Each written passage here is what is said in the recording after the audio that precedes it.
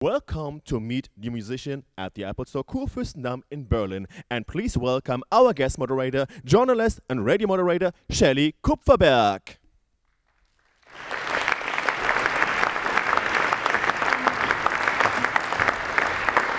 Good evening, ladies and gentlemen.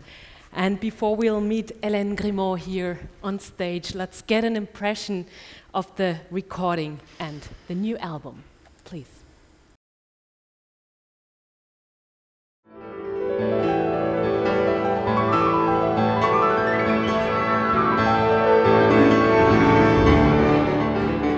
When it comes to the D minor piano concerto, I have always felt, since the first time I heard it, that I couldn't live without that piece.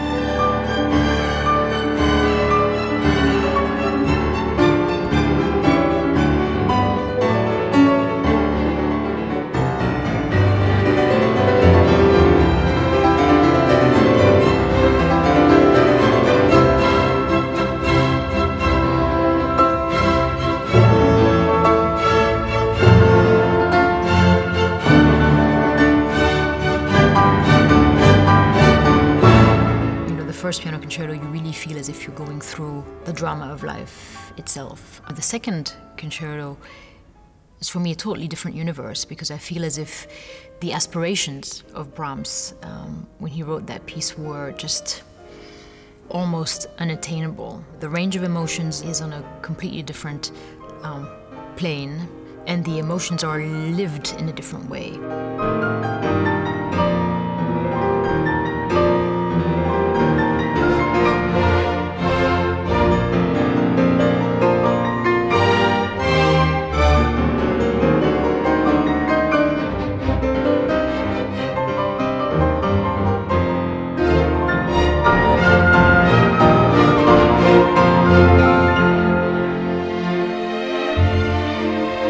Welcome on stage, Hélène Grimaud.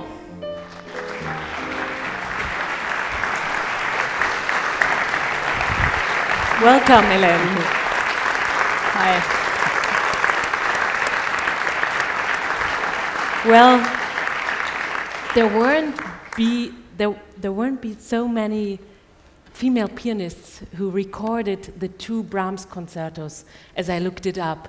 And I really got the feeling when I listened to the recording and when I saw you within the trailer, you have to put so much energy in it, in this kind of music work. So how do you feel while performing it and afterwards? Are you exhausted? Yeah, sometimes you're exhausted, but I would say mostly you feel invigorated by what the music is giving you, and also the public. That's also a big part of the equation, of course. Brahms seems to be, for you, a very important composer. And what's so special about his music, about his person, for you personally? Well, Brahms has always meant so much to me since I first encountered him many, many years ago through his Third Symphony, actually. It's difficult to put words on the reasons why. It has to do with a certain soul chemistry, some affinities, but also for me what I admire particularly, first of all, I love this nearly perfect synthesis between classicism and romanticism. I think it's absolutely wonderful. And Andres says something also very interesting about how his music is so cleansing, that there's something so wholesome about his compositions. In the structure, they're so harmonious from the form. The content is, there's something very appeasing somehow in those proportions. Something which I always found fascinating in Brahms's music is also this pulsation, the rhythm. I don't know if you've noticed that somehow the fast tempi are never really fast. The slow tempi never really feel slow either. And this has to do with the texture, I think, of the writing, the contrapuntal element. And then this very special quality of emotion, which I describe as looking back onto the day that everything changed. And it's something which really tears at you. These will be a few of the reasons. Talking about the soul chemistry, as you called it, when did it start? When did you discover your Brahms?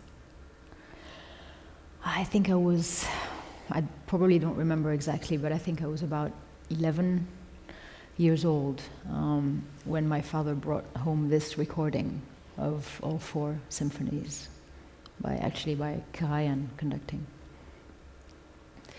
So how came you were deciding to record both concerts? Because I read that you had a strong relationship towards the first Brahms concert at first and discovered much later the second one. So when did you discover the first one, when the second one? And what led you think about record those 2 concerts? Well, the first one I actually discovered through the interpretation of Carlo Maria Giulini and Claudio Arrau. And I think if I remember, I was totally transfixed. There was something that really penetrated me. I don't know how to explain it. The music is going through you, but it's also embracing you. And it was really, I think, a life-changing moment for me. All of a sudden felt as if this music was going to be a refuge for the rest of my life somehow. Number 2, and actually my relationship to the first concerto hasn't changed, really. It is just as essential to me today as it ever was and ever will be, I expect. Number 2 was a very complicated relationship because I never could get quite so close to the piece. I had problems with the structure of it. I had problems with the last movement. I always found it quite anecdotal, so to say. Was, of course, just like so many other people are, so deeply touched by a lot of the moments in the concerto. The slow movement for sure, some transcendent passages in the first movement, the scherzo, which we all love, but still there was some element of distance somehow, which I was not able to get rid of. But then one day I thought, with the relationship I have to this composer and how many of his pieces I play, it is just unthinkable that I would not be playing at some point the second concerto. Mm-hmm. So that was in fact part of the problem. It was a concept decision, not something that came from the heart as it normally does. So it was much more an intellectual thing to play the second concert for you? And of course, in that sense, it became a self-fulfilling prophecy. I could not become quite so intimate with the piece under such circumstances. So I had to come to the realization that the right time hadn't yet come, and I had the wisdom to actually stop the relationship at that point, thinking, you know how we can rationalize everything as human beings. And so I thought, well, very few people play both. A lot of artists play one or the other. Some artists play neither. I actually don't really have to play number 2. Now I can say I did it. But it's and I knew that it wasn't the way I was capable of doing it too. So I left it aside. And then when I least expected it, I think end of 2010, or the piece manifested itself to me. And this time I knew I have to do it and it will be right. So what totally happened? Mysterious process. I can't tell you. It is always like this. I don't know why. I don't know how it takes place. Fate. Or musical fate. It must be. And sometimes you reconnect with a piece you hear it totally by chance on the radio, or sometimes it's not even that. Sometimes it's, of course, being that we know most of the pieces of the repertoire, even if we haven't actually played them, but we grew up with nearly all of them. So at some point they come and manifest themselves. It's a little, sometimes timid, sometimes powerful, knock on the door from the inside, and then you know it's time. And indeed, when you start engaging yourself with the piece, there is no other choice but to be doing it. Brahms waited 22 years to write the second Indeed. piano concert, so you could wait. Yeah, so perhaps it's no coincidence that I needed as long to go from number 1 to number 2. So listening now to those 2 concerts, what do you think about it? What kind of a development do you hear within those 2 concerts? Development of Brahms music. Well, I mean, it's I think you could say more or less his entire life, even though technically there were still a few more years to come. But it's really quite remarkable because they're 2 totally different animals. As I've said before, I really feel that the first one, there's something so vital, so raw about the piece, even though it was actually reworked for nearly 4 years before it reached its final form. In the musical content, there is something there's an urgency which is, in the literal sense of the word, irresistible. Number 2 is something so different because it really,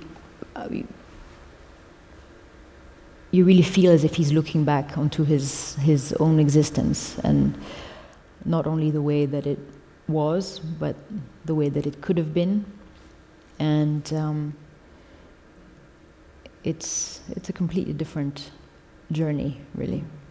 And you made a completely different journey for it, because one concert you recorded in Munich and one in Vienna. Did it help maybe to digest those 2 kind of recordings? I believe so, because it was premeditated, that it should happen in this way. I always thought of the D minor as a very, this is going to sound now very odd, a very German concerto in the best sense of the term, in its depth, in its tumultuous atmosphere, something which is, in French you would say orageux.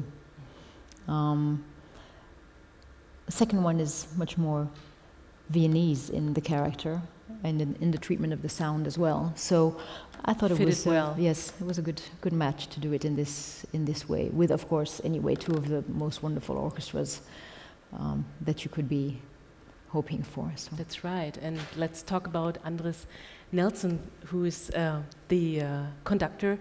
So tell us about the working together before you recorded with Andres. There's one photo we can see within the booklet where you sit together talking about the work itself.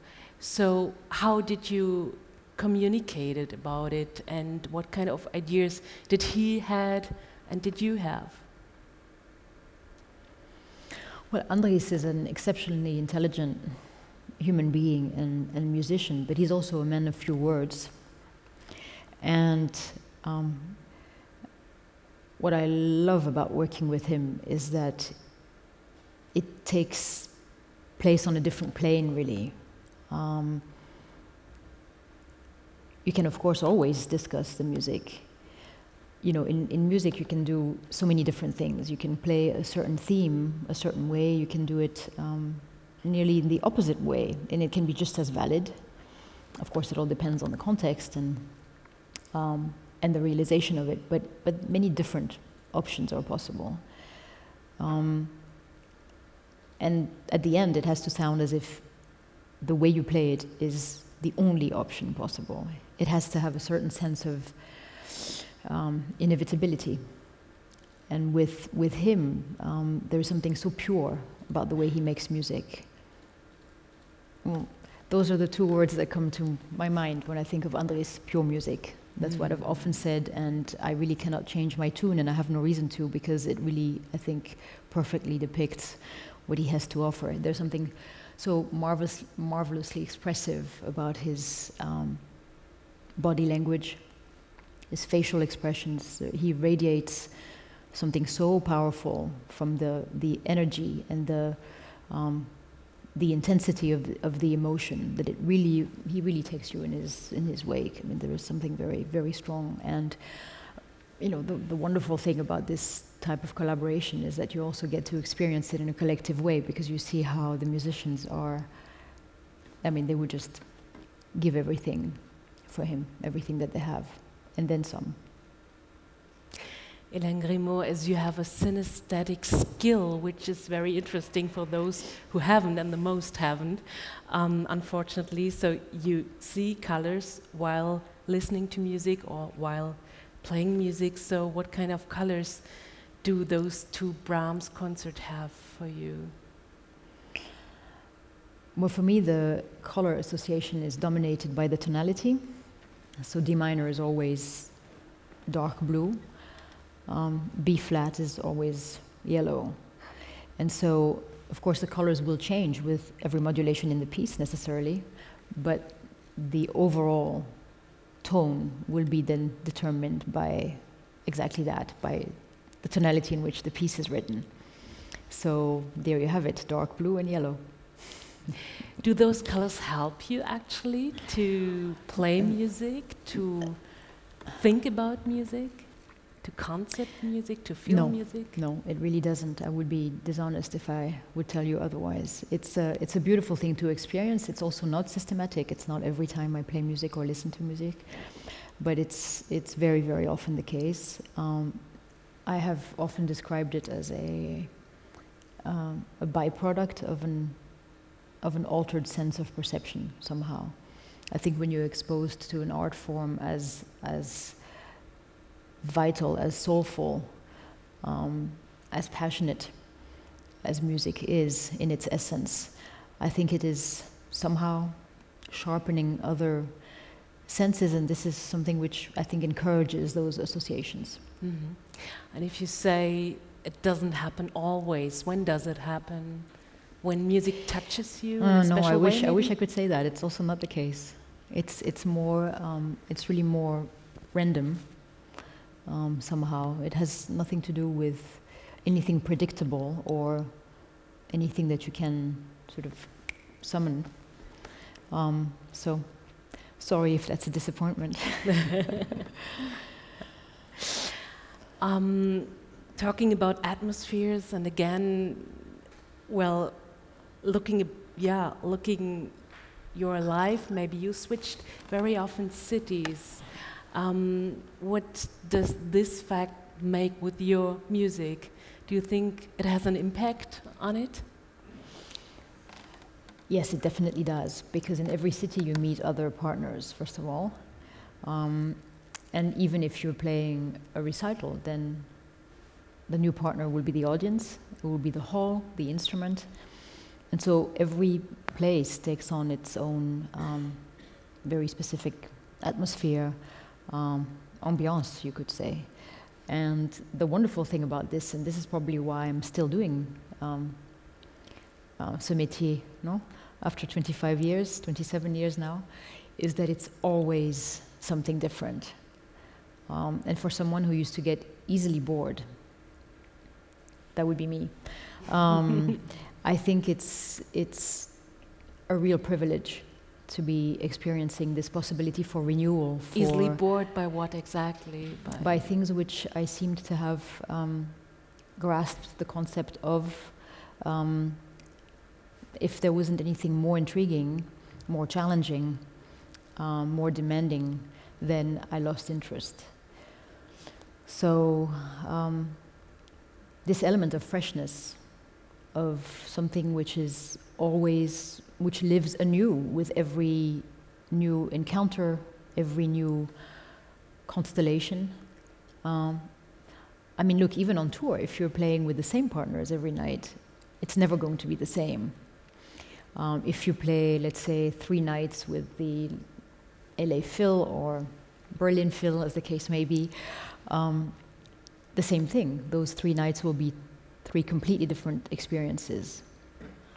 so am bestens, you have this crescendo. You go from the first rehearsal, in fact, even before the first performance takes place, and then you have this common growth that you can experience together. Sometimes the path is more in a sort of wave design. It can happen too, and that's really the beautiful part. That's what keeps me at it. But being a musician for more than 25 years, as you just mentioned, when did you decide actually to become a professional musician? I never really decided it. It sort of just happened. I mean, I knew that music was going to be part of my life from the very first time I experienced it, but I didn't know in what respect, in what form. It didn't really matter anyway. But then before I had the chance to decide really what I wanted to be, I had already made my first recording, and then all of a sudden it came out, and before I knew it, I was performing. Not to say that I regret any part of it. No, I can imagine. I mean, you were discovered by such beautiful musicians as Daniel Barenboim, for example, and Martha Agrich said, she's wonderful, she has to be a musician, and so many really great musicians gave their, yes, she should do it, so that's what you do. But you have many other interests, we should talk about them a bit later. With what kind of music did you grow up at home? Well, mostly with classical music from the moment I started. Not before that, actually, very little. My parents were not musicians. There were no musicians in the family prior, and but my mother had a very beautiful voice, and she was always singing to me. And somehow I still think to this day it had something to do with the musical path developing later on. So let's talk about the other Hélène Grimaud, because there are so many beside being a musician. But it's always the same one, though. It's always the same one. That's the secret maybe behind it. But you have many passions beside the music. So you're very engaged in terms of environment, for example, animals and also children. On what kind of projects do you work right now? Well, different ones. There's still the Wolf Conservation Center, of course, in New York, and I'm still actively engaged with the organization. As a matter of fact, to the point of going back to New York, to be very precise. I think, well, for those of you who don't know what the wolf conservation is about, it's an environmental conservation education organization. It's a lot of shin at the end of those words. With a twofold mission, which is, again, environmental education on the one hand, because as I've often said, I believe that there is no long-term hope for conservation without education. It's a primordial aspect, because still the main obstacle to wolf recovery is the lack of human tolerance, and so it's very important. But then also something which I always found very essential is this conservation work, the participation in a program which enables wolves' recovery in parts of their original range. And that program is called SSP, Species Survival Plan, and it is run under the auspices of, in the case of the Mexican wolf and the red wolf, by the US Fish and Wildlife Service, the American Zoological Association, and internationally by the IUCN, International Union for the Conservation of Nature. Mm-hmm. And it's a very, very important cause, I think, not only for me, I think it should be for actually all of us, because to fight for a healthy environment is really to fight for the possibility of a future for us, for generations to come, really. And in that sense, wolves, I mean, we like to call them engineers of biodiversity, and they really are a keystone for larger conservation efforts, because you can't seriously talk about protecting a wide-ranging predator such as the wolf without talking about habitat conservation as well. And then a rapprochement which I like to make, a correspondence which I like to establish between this aspect of my life and the other one, the musical side of it, is that following the precepts of the German Romantic movement, all these disciplines of our existence take root in a global intuition. And I think that one of the main dangers that we are exposed to at the moment is that things are so disconnected, so specialized, but to the point of losing sight of what the ultimate purpose, what the ultimate goal is. And as long as we keep excluding from our economic choices and scientific choices other living species, being animal or vegetal, then the future will be dark. It will be a dark one. And as the Romantics have always taught us, I feel, writers, poets, composers, the ultimate goal of life should be love in the larger sense too, and there can be no love on the larger level without ecology. It's that simple, really. Absolutely, yeah.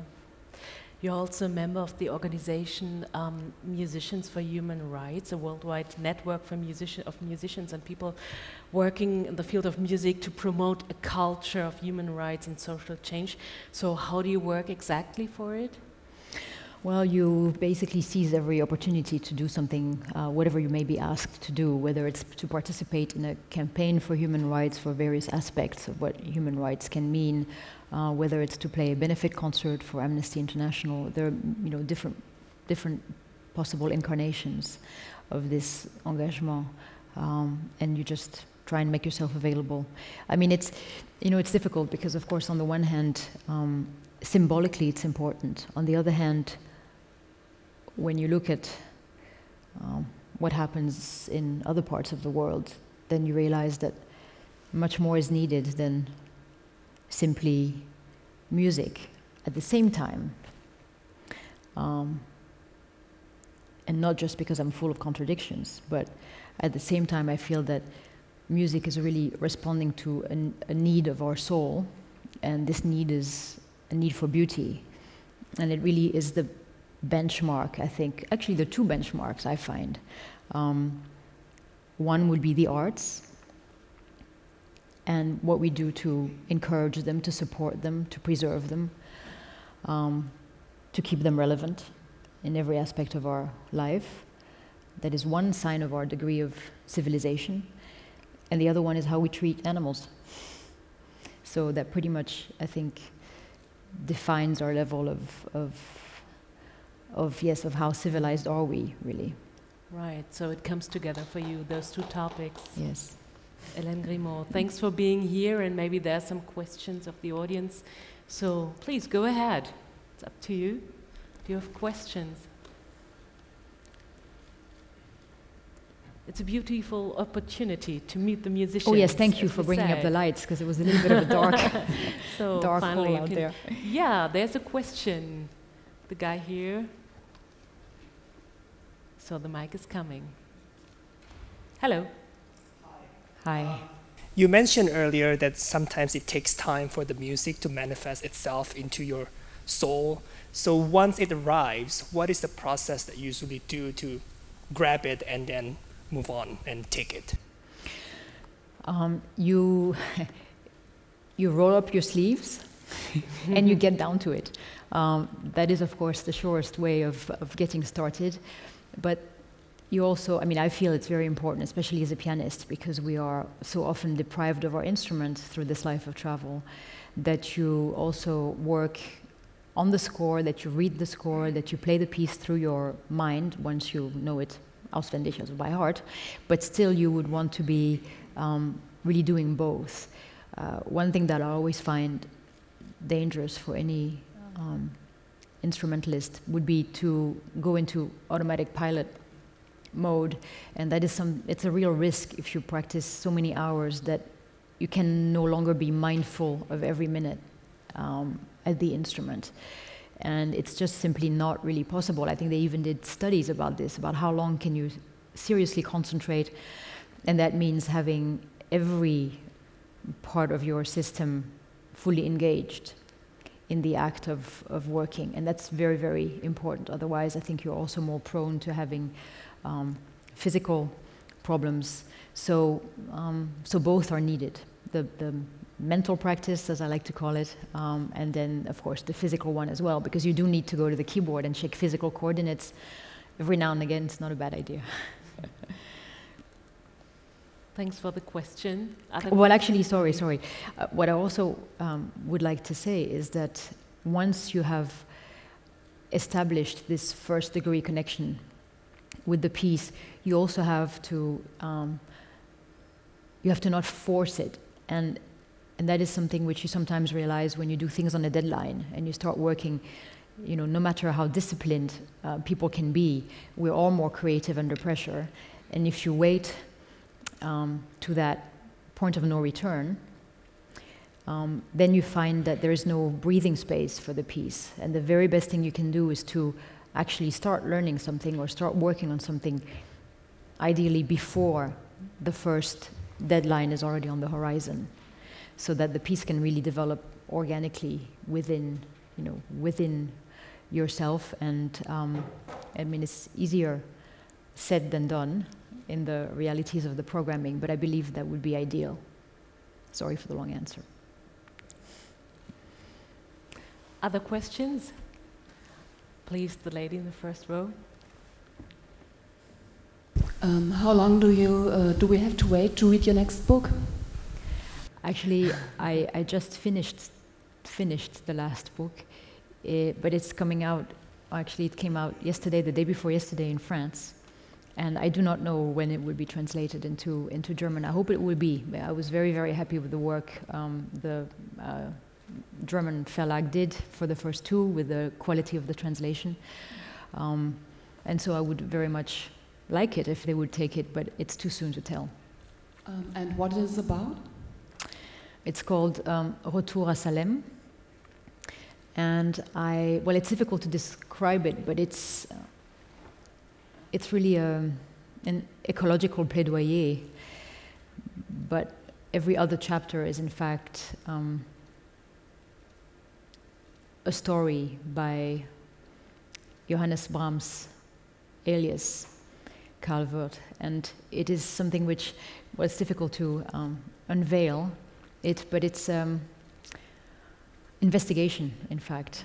The starting point being a manuscript which I discovered in Hamburg in an antiquaire, Laden, and then also gleichzeitig with learning or relearning Brahms' Second Piano Concerto, there's this enquête, you say in French, this investigation which then develops. And what I tried to do is this jeu de miroir. How would you say that, jeu de miroir? This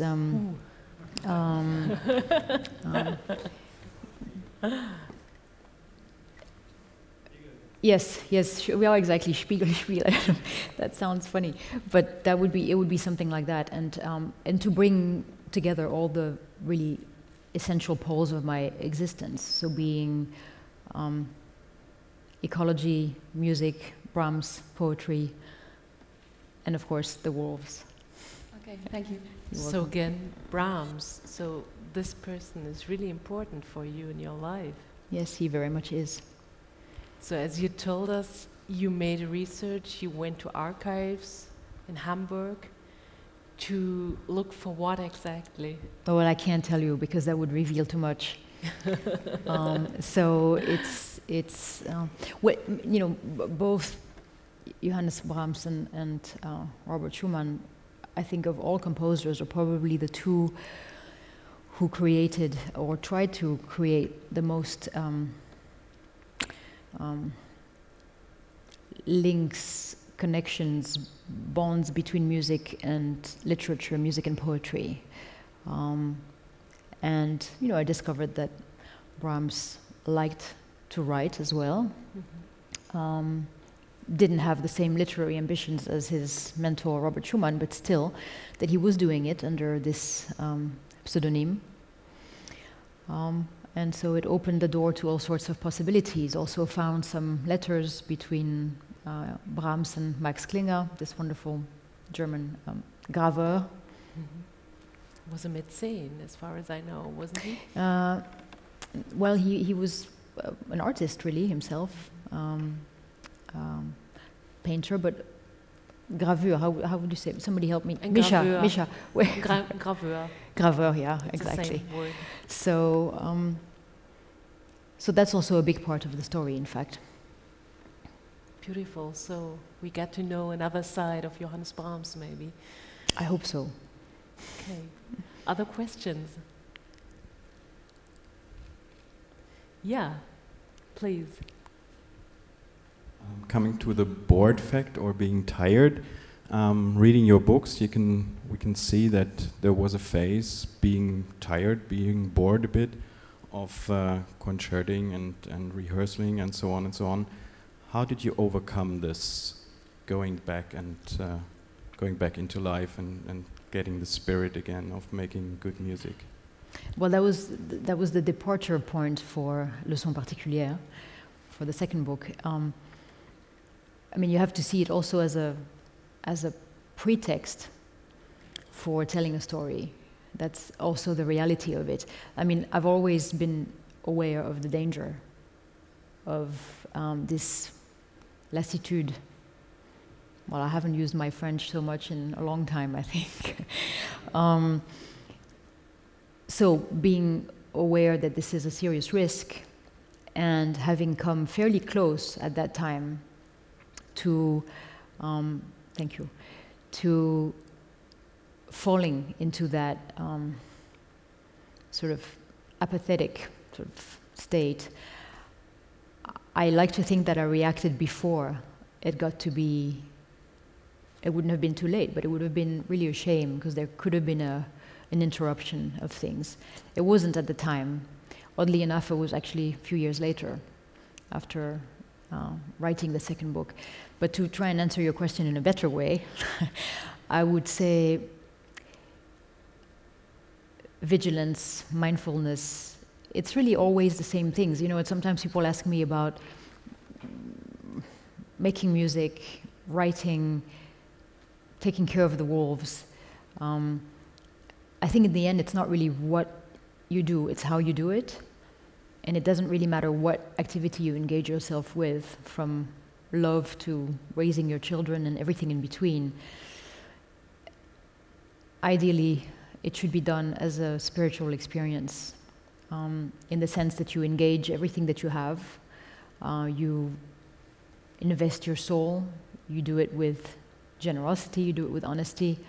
Again, it's easier said than done, but if you do it and you give it everything you have, it is the best way of keeping it vital and keeping that a source of energy, of something which, to go back to your first question, something which is reinvigorating, which really infuses you with energy and keeps you going. And yeah, in terms of giving life a sense, actually, isn't it? That's right, and always looking further for what that sense might be and what incarnations there are for it in your life. Of course, it's different for everyone. There isn't one recept for it, but it's a perhaps small piece of advice, and I have to remind myself of it constantly, because it's so easy for us, especially for us humans, to be in this multitasking, distracted being. And a good friend of mine used to say, a wonderful veterinary medicine scientist used to say, you know, we have to stop being human doings. We have to go back to being human beings, because we always do too much. And again, it sounds very simplistic, but it's very true, and we all need time for this voyage on the frontier between the world we know, this visible world, and the other world, l'autre monde. And again, to go back to the territoire de prédilection, mamma mia, the heartland of the German Romantics. Here we go again. So it's something which, they were always fascinated by the idea of the fantastical, something fantastic, and again in the literal sense of the word. And I think it's very important to try and stay connected to that. And this is something which is enabled by, in my mind, again, two things: contact to the arts. It doesn't have to be music. For some people, it's the visual arts. It can be something else. And with animals, because they keep you honest, they keep you strong, and they make every cell of your being the most sensitive that it can be. Because most of those cells are somewhat extinguished in the everyday life. And so it's what I would recommend. Brings you also back to the basic questions of life, I think, dealing with animals. Yes. Or being confronted with what is animals. essential. It helps you put things in perspective, really. So. Well, further questions? Yes. Yeah, please. Apropos German composers, what are your views on Bach? And are you playing anytime soon? There was a time when Bach was a nearly daily presence. It hasn't been in a while, but I would still have to say that Bach is the foundation of everything. Perhaps the most universal music that you could ever hope to get close to. I mean, something literally, again, something unique, but which sort of sheds in all possible directions. And for me, it's perhaps the music that is the best proof that there really indeed is something out there. Call it God, call it subconscious. It's and you can feel that was also what happened to him, that something else was guiding him when he was writing his music. In this case, it was definitely God. Could be something else for the rest of us. So thank you, Hélène Grimaud.